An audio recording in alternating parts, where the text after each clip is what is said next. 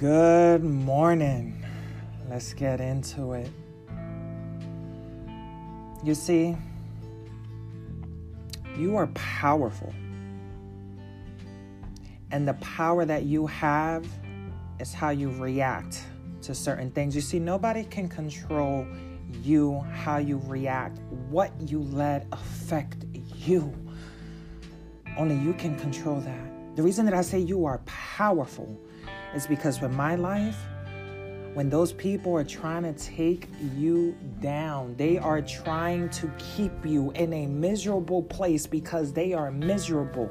They are intimidated by you. So they want to see you fail. They want to see you upset. They want to see that they can control your peace and joy.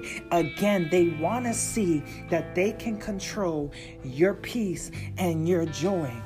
But you have the power on how you're going to react towards those things. You see, I noticed that when I start new jobs or groups or volunteering, there's always someone trying to keep me angry, upset, miserable. And when I don't react to their nonsense, they get more upset. I find it funny. You see, misery loves company. But if their misery is not affecting your peace, it will affect theirs. Because they notice that a queen or a king will not let their peace be shaken by someone else. You are powerful. You can control what you react to, what you let pull from your peace, from your happiness, from your joy. Do not let others control you. You see, that reaction is exactly what they wanted.